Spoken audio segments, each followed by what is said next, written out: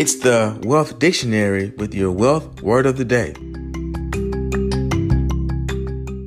LLC characteristics.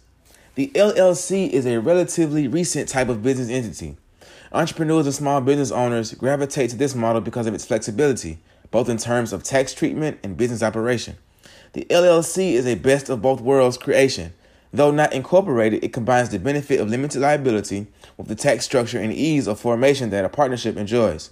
An LLC limits the liability of its owners, also called members, while also providing a flexible management model. Members may manage the company themselves or hire managers who are not owners.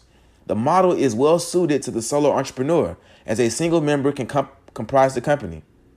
An LLC is formed under state law through the simple act of filing articles of organization. Thus, LLCs organize themselves according to statutes that vary from state to state. The operating agreement also serves many LLCs as a key governing document, although most states do not require it as a filing, and states may even allow for an oral agreement.